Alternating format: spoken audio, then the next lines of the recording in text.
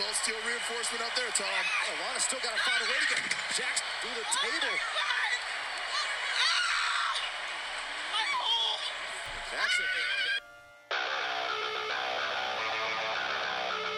You're listening to the Not Another Wrestling Podcast.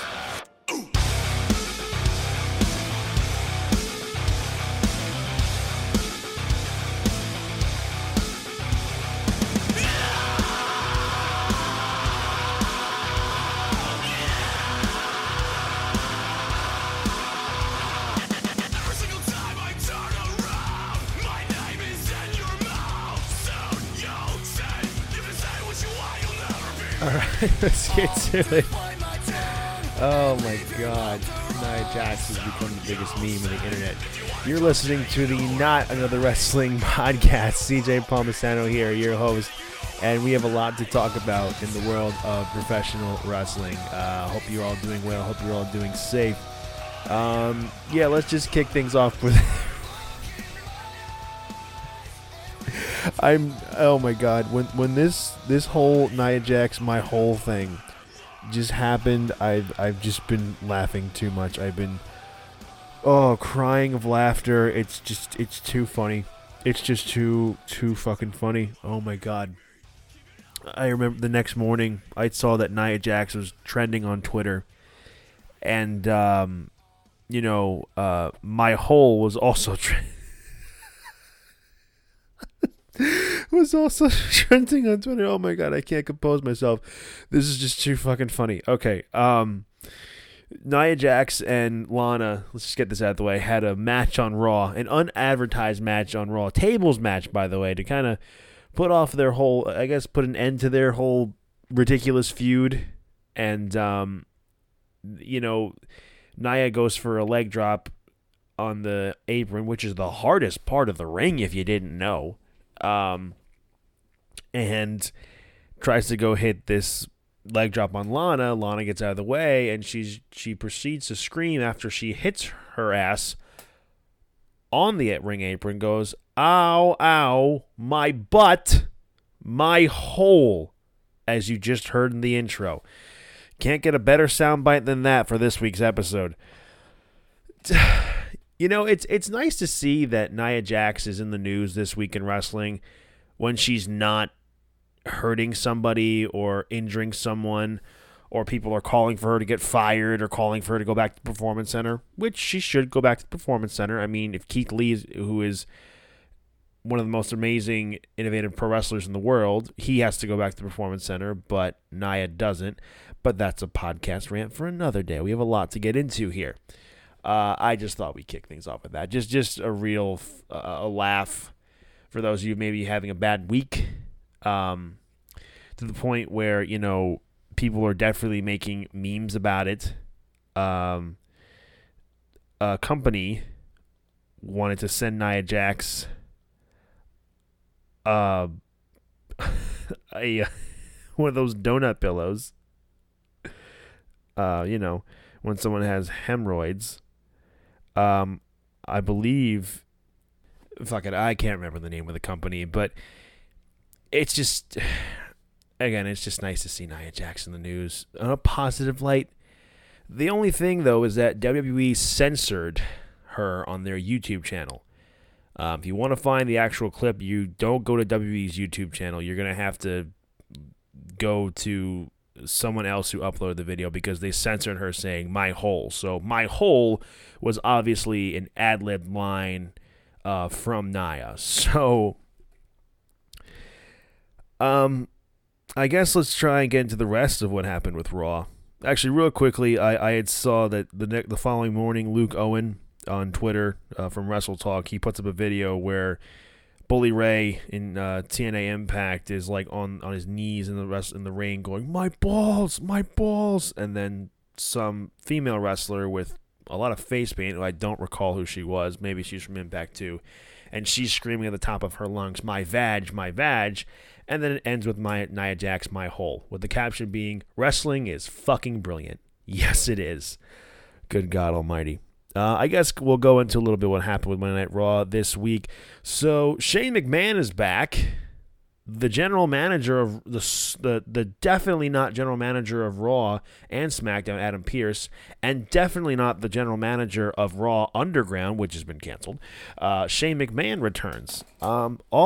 Shane pretty much did, they came back to announce the main event of Elimination Chamber. I mean, if they had some proper build, then maybe they'd be able to, actually make qualifying matches, because they kind of just announced them. So they said that Drew McIntyre would be defending the WWE Championship in the Elimination Chamber match against Randy Orton, Jeff Hardy, AJ Styles, Sheamus, and The Miz.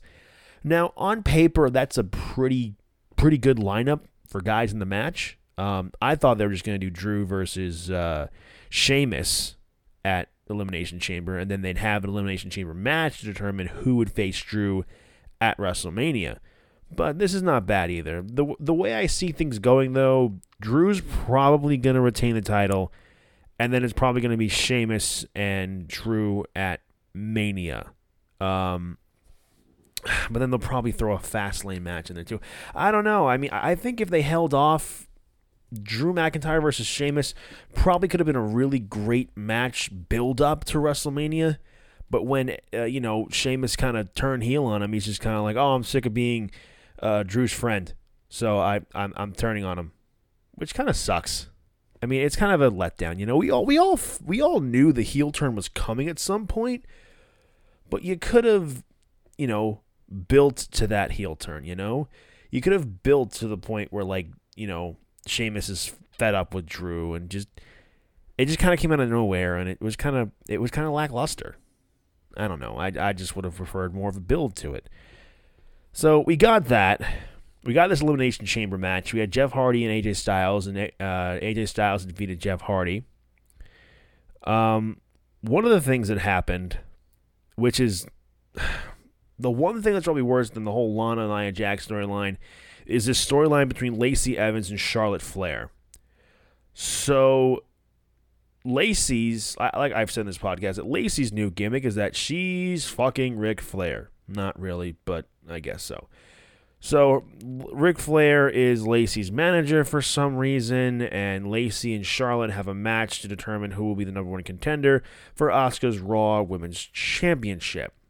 I mean, Asuka and Charlotte were never really a tag team, at least believable tag team to begin with. They dropped the tag titles to Nia Jax and Shayna Baszler at the Royal Rumble.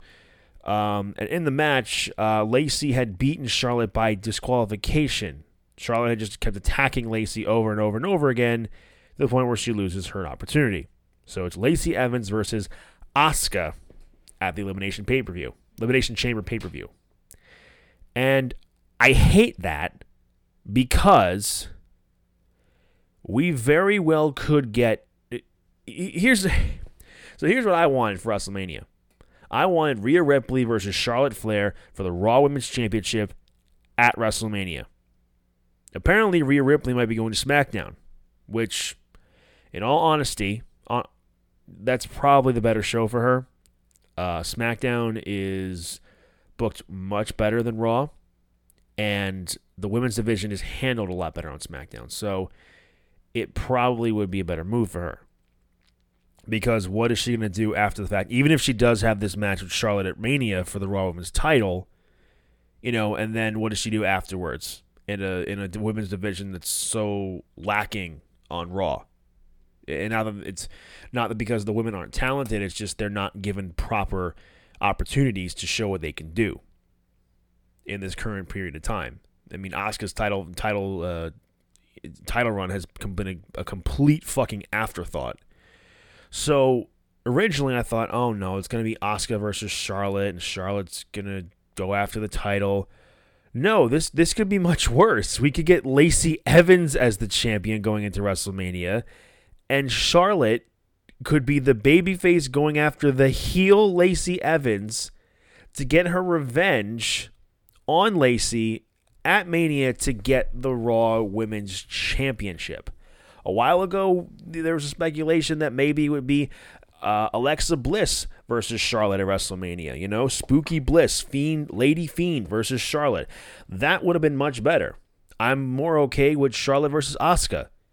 I am not okay with the possibility of Lacey Evans versus Charlotte. That is going to be some fucking bullshit. I tell you that much. But that's what we're getting right now at Elimination Chamber. Currently, the card stands. It's the Elimination Chamber match, as I mentioned before, for the title for the WWE Championship. Asuka versus Lacey Evans, and Bobby Lashley versus Keith Lee versus Matt Riddle. Sorry, Riddle. For the United States Championship. Keith Lee and Matt Riddle had a pretty decent match on Raw, where Bobby Lashley came and beat them both up. Probably would have preferred a Keith Lee versus Bobby Lashley match at the pay-per-view, but the way I see things, for Mania, I'm hoping we could get Riddle versus Lee. If it's for the U.S. title. I'm hoping it's Riddle versus Lee. What I see happening is, right now, I could see Keith Lee taking the championship, and then Riddle's there to take the pin, then leading to a match between Bobby Lashley and Keith Lee at WrestleMania, where Bobby Lashley's just like, you never pinned me. That's what I see. I don't know. At one point, you think Vince is high on somebody, and then all of a sudden, it's just like, yeah, I changed my mind. I changed my mind. I was never high on you. What are you talking about, pal? Oh, Christ. So, another thing that happened on Monday Night Raw is that Edge says he will wait until after the dust settles after the Elimination Chamber match to determine which champion he will face at WrestleMania. The Miz, John Morrison, Angel Garza, because apparently Angel Garza is a part of the Miz's group, didn't you know, tells Edge if he wants to, he can cash in on him at WrestleMania. Edge tells Miz he's content with being awesome while he focuses on becoming world champion. So, the big report, as I was talking about with my guest last week, my good friend Sandy, what's up, buddy? If you're listening, that there were a big report going around that's going to be Roman Reigns versus Edge. And with the way Roman was calling out Edge on SmackDown last Friday, that's where it appears to go. And after seeing that, I kind of want to see, I really want to see Edge versus Roman Reigns. I really want, and I think it's great that Edge's first singles match against a new set of guys on the roster now is going to be Roman Reigns. I'm happy about it. I don't know if he'll win the title. I really don't know, but it's nice and refreshing that we're not going to get Edge versus Randy Orton anymore. Thank Christ. We're not going to get Edge versus Randy Orton anymore. But now, since I said that, we're probably going to get it for the rest of eternity. You know? I mean, that's pretty much kind of what I saw from Raw. Elimination Chamber seems decent. I don't know.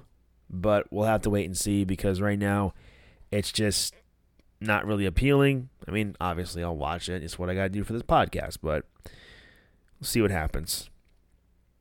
The other thing that happened this week was on AEW Dynamite. So one thing coming out of the show is that Cody Rhodes suffered a torn rotator cuff, and those injuries heal up. It takes about 2 to 4 weeks to heal up. Now, at the beginning of March, he's supposed to be having a mixed tag match teaming up with Red Velvet against Jade Cargill and Shaquille O'Neal. That's right, you heard me. Shaquille O'Neal. Shaq. In a mixed tag team match on Dynamite. Now, I'm hoping Cody will be okay. From what it seems like, he will be okay.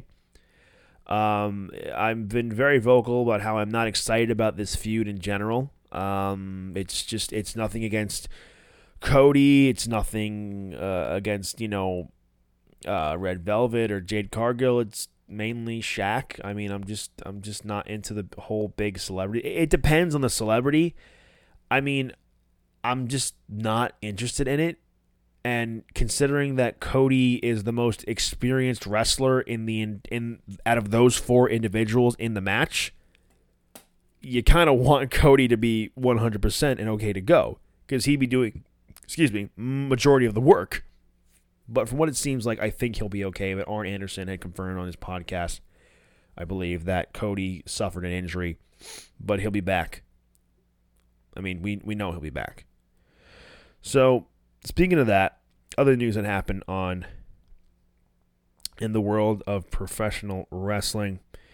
So at a new beginning for New Japan Pro Wrestling, jumping over to New Japan real quickly, Kota Ibushi had defeated Sonata to retain the IWGP Heavyweight title and the IWGP Intercontinental title.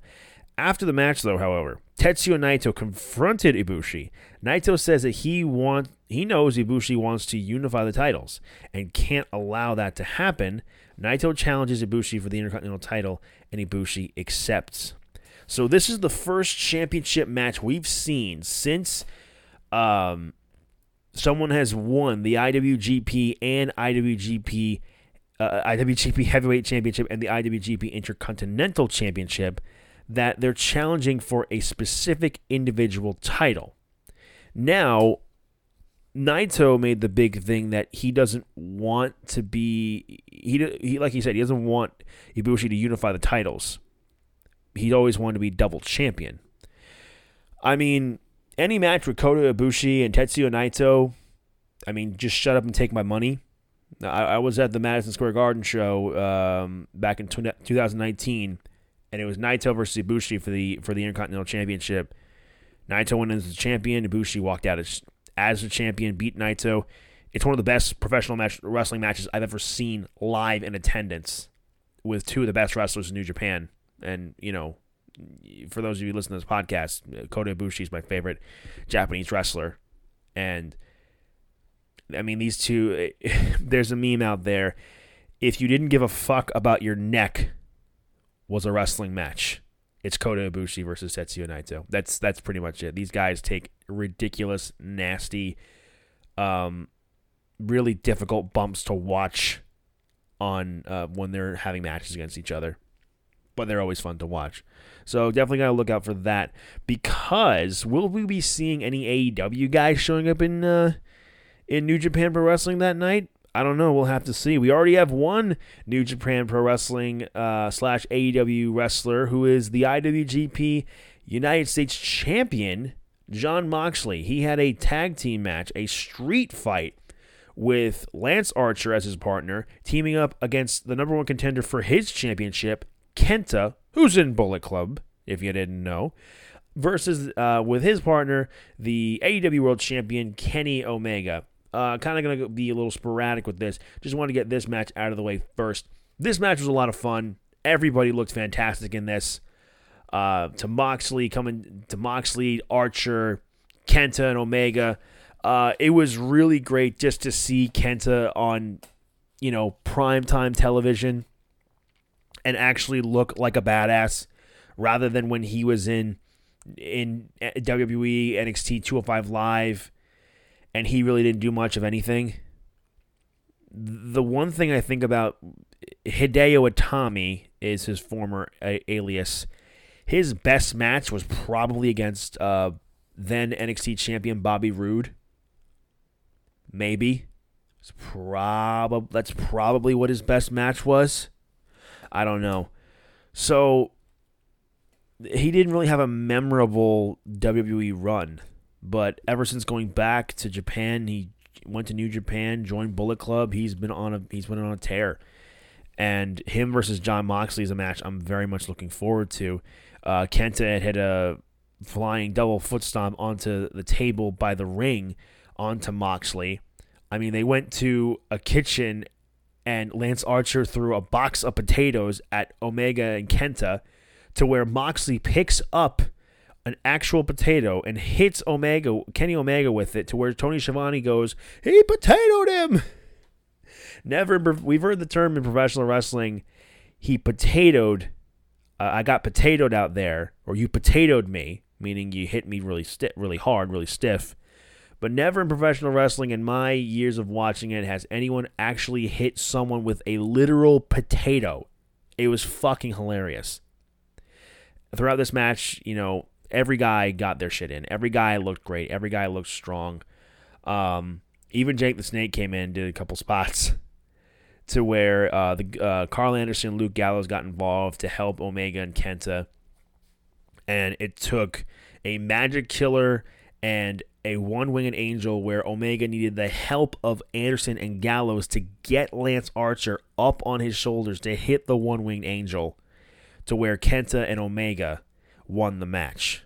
There's still no clear cut. Is there a partnership here? I mean, are these guys aligned with Bullet Club? You ask Tama Tonga, like I've mentioned before. He says, fuck no, that's the Bootleg Club. But Don Callis did say this in a post-match interview once Dynamite had went off the air. It said that Don Callis said that it's time to clear the air regarding their Bullet Club brothers in Japan. Don says that Kenny Omega, Carl Anderson, and the Big LG leaving Japan was a good thing for the guys in Japan, because it gave room for all the mid-card guys like Brother Switchblade to move up the chain and fly the flag. Don says they might not have their Michael Jordan and Kenny Omega, but they have those other guys. Don says there's no hard feelings and tells the fans to buy Bullet Club Japan merch, and maybe the fans will get back to the top 40 of pro wrestling tees. I didn't read that whole thing before I started, so that's pretty funny. I mean, the way this is going, we said it last week. The forbidden door has been opened. Excalibur on commentary said it himself. The forbidden door is now open. I mean, we've got people from MLW, we got people from New Japan, AAA, Impact Wrestling, AEW, all these guys and girls, NWA, all these people wrestling in the same place. We're bound to get a Bullet Club. It has to be. I assume when things get better and, travel restrictions are a little lifted and things get a little safer to work, we're bound to have a Bullet Club versus Elite match, whether it be the Good Brothers and Kenny Omega, or the good Kenny Omega and the Bucks, or maybe Kenta is playing sides, and maybe he's just he was wearing his Bullet Club shirt, but is he still aligned to the Japan Bullet Club, or is it the AEW, the Elite Bullet Club? It's really, I mean, that's all the work, Don Callis knows what he's doing, and he's teasing the fans, taking shots at Switchblade, Jay White, and the rest of the Bullet Club in Japan. We're bound to see that, because we want to see matches like, the Guerrillas of Destiny versus Good Brothers be a great match. The Guerrillas of Destiny versus the Young Bucks. They've had great chemistry before. That would be a great match, we'd love to see matches like, Sandy had mentioned, Jungle Boy versus El Phantasmo. That would be a fun match to watch. So this is, and then I think I mentioned Jay White versus Kenny Omega. Jay White versus Kenny Omega has to happen in an AEW pay-per-view at some point. At some point, we're going to see these guys show up. We're going to see all of them show up. Now, the big thing is, Kenta lives in Orlando. He lives in the States, so that's why he was easily able to show up. And he's a part of the New Japan USA show that they do. So that's why he was able to show up for Dynamite. And, he was able to show up for that. Like, I don't think we're going to see Jay White or the rest of the Bullet Club in AEW for quite some time. But going through some of the other things that happened on AEW television. Now, let's go with this story here, keeping with the Bullet Club and the Elite. The Good Brother, the Young Bucks had a backstage interview, and Dasha Fuentes was asking, you guys didn't win the Battle Royal. It's like, no, he wants, and Matt and Nick are like, well, yeah, ask these guys. The Good Brothers apologized for the costing of the Young Bucks and the Battle Royal last week, saying that they were trying to get their heat was a private party, not the Young Bucks. I mean, where Gallows even said Private Shardy. They said they're not to blame, and that it's the Inner Circle. So the Young Bucks had laid out the challenge to the Inner Circle of Santana and Ortiz versus the Young Bucks in a tag team title match next week on Dynamite, where, Gallows and Anderson then were trying to two-sweet the Bucks. I think Matt declined, but Nick went along, and then Anderson's like, hey, Stinger, give me a two-sweet. So, as he's going off a frame, the good Gallows and Anderson they're just fun to watch and listen to, man. I've said a million times that I think it's great that they're having fun and that they're actually doing stuff that makes them, portray how awesome they are and how, badass looking dudes they are. One of the best tag teams in the world, and I'm just really happy for them. But the main thing here, the biggest thing, focusing on from AEW this week that I want to take some time and talk about. Again, which is probably my favorite storyline going on in AEW, is the storyline with the Inner Circle. So Sammy Guevara wanted to talk to MJF, but he wanted to make sure a cameraman was around. He went in, MJF's there with the rest of the Inner Circle, except Chris Jericho. So MJF, Wardlow, Jake Hager, Santana, and Ortiz. Yeah, that's the rest of the Inner Circle that was there. Okay. So he's like, Sammy goes to the rest of the guys. Guys, I need a minute with him. And Ortiz stands up, looks at MJF and says, "You good?" And MJF's like, "Yeah, I'm good. I got this. I'm good." Every single member of the Inner Circle stands up, looks at MJF as they're walking away. Ortiz, Jake Hager, Santana. Wardlow tried to stay, but MJF's like, no, Wardlow, you too. Obviously, Wardlow's been with MJF for as long as we can remember. So, but that's the thing. MJF's been planting the seeds that he's been trying to take over the Inner Circle and drive a wedge between Chris Jericho and Sammy Guevara. And that's what Sammy he says, like, I know it's what you're doing. Sammy had approached him. And little did Sammy know, but MJF was recording the conversation. To where Sammy's saying things like, I know what you've been doing, Max. You've been doing this since day one. I haven't trusted you, and I haven't trusted you since then. You've been trying to drive a wedge between me and Chris Jericho. You've been trying to take over the Inner Circle. Where MJF tries to turn it around on Sammy. It's like, you ever think maybe you're just jealous? You're no longer the apple of Chris Jericho's eye, and you should be jealous with someone like me coming in. And maybe you want to take over the Inner Circle. Maybe it's you who's trying to drive the wedge. And Sammy goes sarcastic. I was like, "Oh, you figured me out, Max." Yeah, I'm trying to take over the Inner Circle. And also MJF's like, maybe you hate Chris Jericho. And MJF's like, yeah, you got me. I hate Chris Jericho. Yeah, I'm trying to take over the Inner Circle. Good enough for you, Max? And then, as you see, MJF takes his phone and goes, yeah, it's good enough. He was recording the conversation. Sammy was pissed off. He's like, what are you kidding me? He's like, that's my phone, man. Then he throws it and breaks his phone and then punches him right in the gut. To which MJF sells later on before their tag match against the Acclaim. MJF comes, he said that Sammy sucker punched him and gave him no good reason. And Jericho's all concerned about MJF. MJF oversells this because obviously he's faking this in the match with the Acclaimed. And Jericho's concerned. He's like, we'll worry about Sammy later. Like, we got a match. You okay? He's like, I don't know. I'm okay. And then so MJF and Chris Jericho worked a great match against the Acclaimed. The Acclaimed, I've been really, really been loving their stuff in AEW. It's when they had that tag match against the Young Bucks where I'm just like, okay, these guys are going to be top players in this tag division. These guys are awesome. Anthony Bowen, Max Caster are future AEW tag team champions. And although this was heel versus heel, it really worked out really well.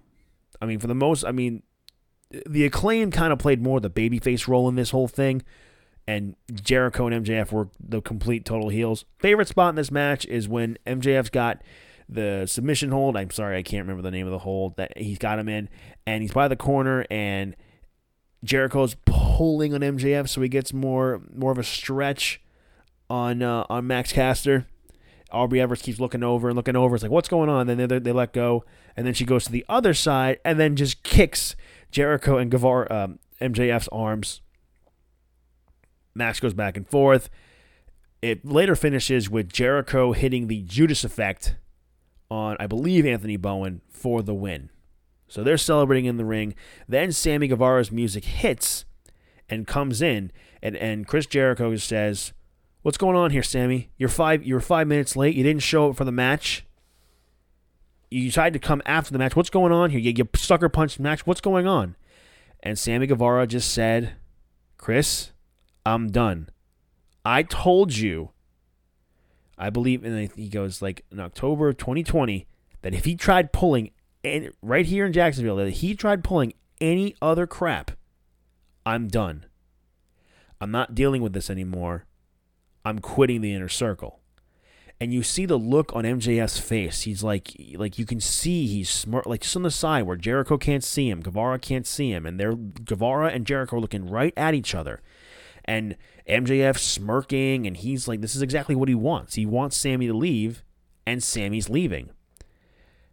Jericho asked him what the problem was. Sammy said that he told Jericho in December, that if anything happened, he would quit the Inner Circle. Sammy tells Jericho that he's done, and he leaves. And he goes out the babyface tunnel. Sammy Guevara is a babyface now. He's left the Inner Circle. And you see the look of sadness in Chris Jericho's eyes and his face. He's conflicted. Sammy Guevara was his protege. Like, this is the guy that he's wanted to groom and he's wanted big things for in the Inner Circle, and he wants him to be a big player in AEW. And this is storyline. This is in real life too. That, Chris Jericho got him the job in AEW. He saw him have a match against Cody at a indie show somewhere, and he's like, let's hire this guy. So now this is kind of where I figured this storyline is going. And like we all have seen, MJF has been trying to take over the Inner Circle. All the guys trust MJF now. Everybody trusts MJF. We're at the point where they're kind of speculating. But now he's been trying to drive this wedge in between Chris Jericho and Sammy Guevara. And is it only a matter of time before he does this to Chris Jericho? Is this only a matter of time? Are Jericho and MJF going to win the tag titles? They are the number one contenders. But are they going to win it? Is it going to be a big swerve and, MJF kind of just, jumps up? Maybe like at Revolution, we'll see Jericho trying to go for the hot tag on MJF, and then MJF just fucks off and jumps off the apron. Then Jericho runs into a super kick, and then the Bucks retain, and then that's how you kick out Jericho of the Inner Circle. Then maybe reforming Les Sex Gods, and then maybe it's Santana and Ortiz who win the tag titles. Maybe it's MJF and Wardlow, and then lead to this big babyface tag match of Sammy and Jericho versus whatever two Inner Circle members you want to do. I feel like MJF has to be in that potential match. I feel like, MJF and Wardlow would probably be the ones to do it. And then it'd be Jericho and Sammy reuniting Les Sex Gods and going off on their own. And that'd be a great story to tell. And I'm sure that's the plan of what they're going. And one thing that I think some criticism AEW gets is that, the storylines are too simple. Well, just because it's too simple doesn't mean it's not good. You can overcomplicate things and they just don't work. It's something that WWE does constantly. Sometimes the best storylines are the simplest because it just makes sense. It's nice that we get to see wrestling where the wrestling makes sense, the storylines make sense, and where everything's going just makes fucking sense. And like I've said, this is my favorite storyline going on in AEW at the moment. I can't wait to see what happens next with the Inner Circle. I can't wait to see where Sammy Guevara goes as a babyface now.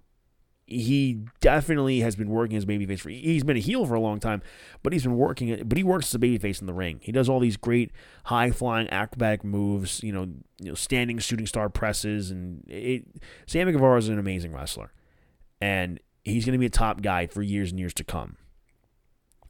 Another thing that happened on AEW Dynamite is that Matt Hardy invited Hangman Adam Page to the bar to celebrate their tag victory from last week.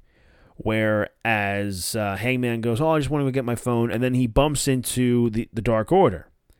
And he's like, oh, hey guys, I'm going to the bar, man. Like, oh yeah, hey. And John Silver being fucking amazing, just going like, hey, it's just like, oh yeah, like being all awkward, and as Hangman leaves, he's like, stupid, shouldn't have said that.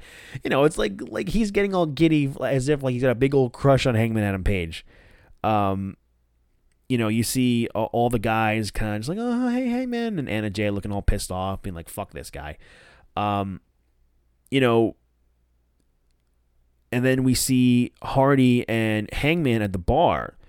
They're drinking. Well, Matt looks like he's drinking, but he's like, ah, and he's telling a joke, ha ha, it's so funny, Hangman, it's so great. It's like, oh, get another shot, yeah, and then just sip, and then actually he just dumps it out, and he pretends like the bourbon or whatever they're drinking like really burns. So he's like, oh man, that burns, man. So Matt Hardy gives Hangman Adam Page a contract. He gives him a contract to sign to be what's the word I'm looking for? For Matt Hardy to be Hangman's agent. For Hangman Page to be Matt Hardy's client. And as he goes to sign, you got a pen? Yeah, he's like, you're going to be a billionaire. No, I'm taking 30% of the wages, but you're going to make, you're going to make so much money, they're going to make back in time. And Hangman's like, oh, yeah, sure. As Matt breaks the fourth wall and talks to the cameraman, like, cameraman, listen, he's actually going to be like, after he signs and sobers up, he's going to be really mad, but it's going to be really good for him in the long run. But as we see in the background, Hangman throws away the contract and then grabs a contract from his jean jacket and signs it. Then he gets Matt to sign it. Then, after Matt leaves, I got to go, like, we'll talk soon. And he goes to the bartender, let me get another one of these. What I'm thinking is that, obviously, Hangman didn't sign the contract. I think what he signed was a contract for Revolution, Matt Hardy versus Hangman Adam Page. I've said before that I thought the big theory of where the Dark Order Hangman Adam Page stuff was going was probably going to be Brody Lee versus Hangman Adam Page. But as we all know, Brody Lee passed away. But I think this is a good substitute. And I don't think Hangman's done with the Dark Order, I mean, we all want to see Hangman join the Dark Order because Dark Order, it's no longer this culty, creepy heel faction. They're lovable baby faces now, and Hangman Page is I think probably the biggest baby face in the company, and it just works. They got great chemistry together. I mean, that's where I see this going. I see Dark Order, being in the corner of Hangman Adam Page. Maybe Private Party tries getting involved in everything.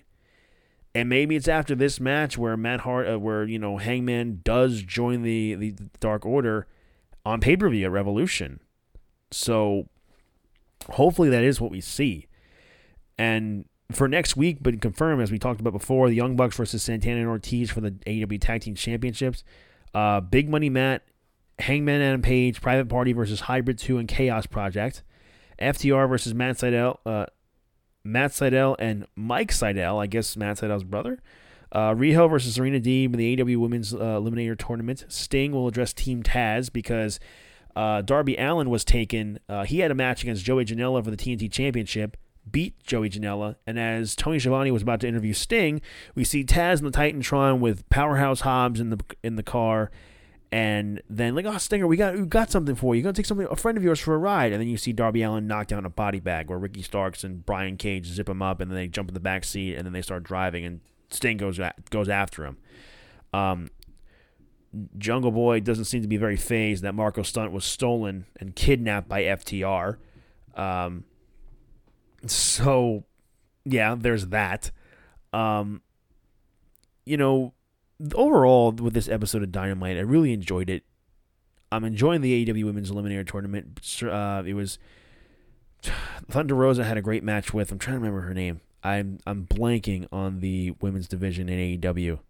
I know her name. I know her fucking name. It's Thunder Rosa. Yeah, Layla Hirsch. They had a pretty good match.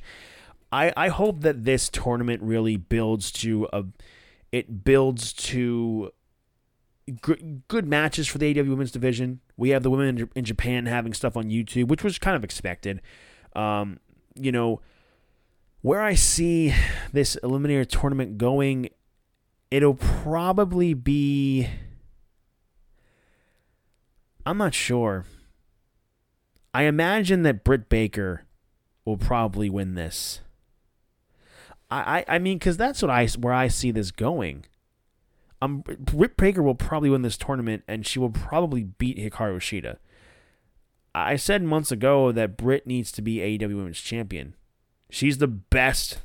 As far as a character and in-ring, she's the best. Thunder Rosa might be better in-ring, but Britt Baker has got her character nailed, dude.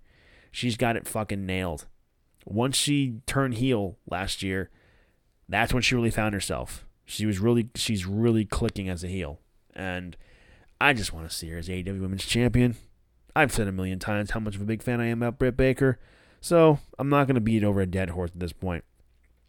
But I am going to get a little bit into NXT from last night as well, because this Sunday, this Valentine's Day, well, if you're single and you're a wrestling fan, it's NXT TakeOver Vengeance Day is this coming Sunday. So we're going to go over a few things that happened on NXT last night. So, Scarlett was in William Regal's office, and that Karrion Kross wanted Santos Escobar.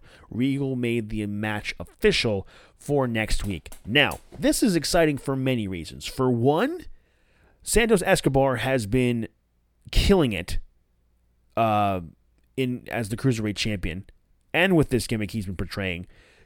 And the fact that Karrion Kross wants a match with him, the fact that it's a Cruiserweight facing a heavyweight, I mean, we haven't seen that since like the mid-2000s.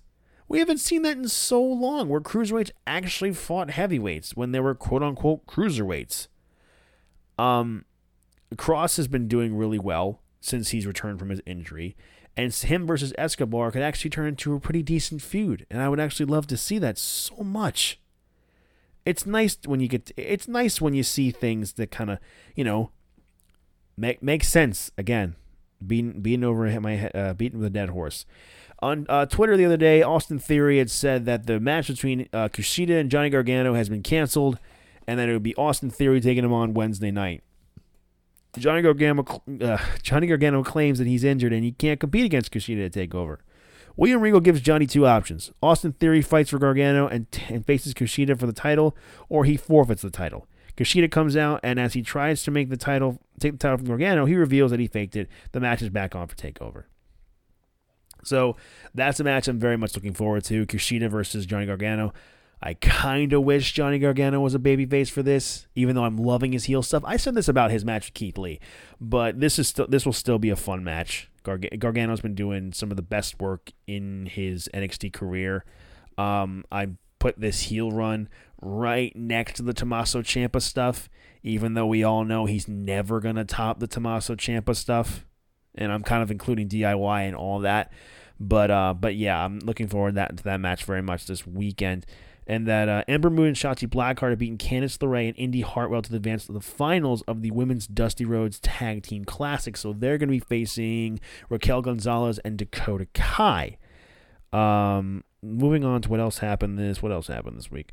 Kushida beat Austin Theory by DQ after Johnny Gargano interfered, and Dexter Lumis made the save for Kushida. So maybe Dexter Lumis has his eyes on the North American Championship, or just Johnny Gargano, because Dexter Lumis is a bit of a weird dude. And then the Grizzly Young Vets beat Tommaso Ciampa and Timothy Thatcher in the finals. So it'll be MSK versus Grizzled Young Vets. So the former Rascals from TNA, two of the former Rascals, are now in NXT. To be honest, I don't really know too much about these guys, but I'm happy for the tag match. I'm excited for the tag match. I'm just a mark who loves tag team wrestling, don't you know?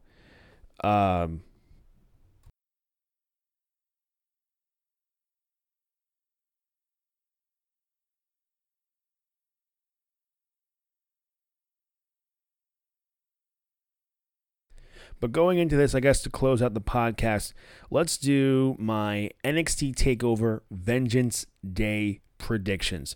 So we're going to kick things off with the Women's Dusty Rhodes Tag Team Classic Finals. Dakota Kai and Raquel Gonzalez versus Shotzi Blackheart and Ember Moon. Winners receive the Dusty Classic Trophy and a future title shot from the WWE Women's Tag Team Champions Nia Jax and Shayna Baszler. So the current tag team champions are heels. And even though Ember Moon and Shotzi Blackheart just teamed up, Dakota Kai and Raquel Gonzalez seem like a legitimate team. They've been a legitimate team for a while now. I don't know about this one. More of the harder ones to predict, but I'm going to go with Dakota Kai and Raquel Gonzalez. I think they're going to win this one. They've been partnered up for like over a year now. Dakota Kai is doing great work as a heel, and I'm just not too much other than that. Just I think it's going to be them. So next, moving on to the men's Dusty Rhodes Tag Team Classic Finals. MSK of Wesley and Nash Carter versus the Grizzled Young Veterans of James Drake and Zach Gibson. So I'm going to give this one to MSK because they're the new tag team on the block, and this would help establish them to new fans that aren't really familiar with them. The clip that I saw on Instagram, I think earlier today, where one of the guys does a 450 splash on the ring apron, and the opponent pushes him into their opponents. I'm like, oh shit, that's impressive. So that was really good, and I'm looking forward to the match. Both teams are really, at least from what I've seen from these guys so far, and Grizzled Young Vets are a great heel tag team. Love those guys. Next up, we have a triple threat match for the NXT Women's Championship. The champion, Io Shirai, will be defending the title against Mercedes Martinez and Toni Storm. So, for this one, it's a little more difficult to predict. You could probably easily say, not easily, but you could probably say that Toni Storm could take the title here, or Mercedes Martinez is just in the match to take the pinfall so Io Shirai can get the win, and then we can get a singles match between Io and Toni down the line. And honestly, that's where I see this is going. I'm going to take Io Shirai to retain here. I love Toni Storm. I wanted Candice to be the one to take the title off of Io, but I know Candice will be NXT Women's Champion at some point down the line.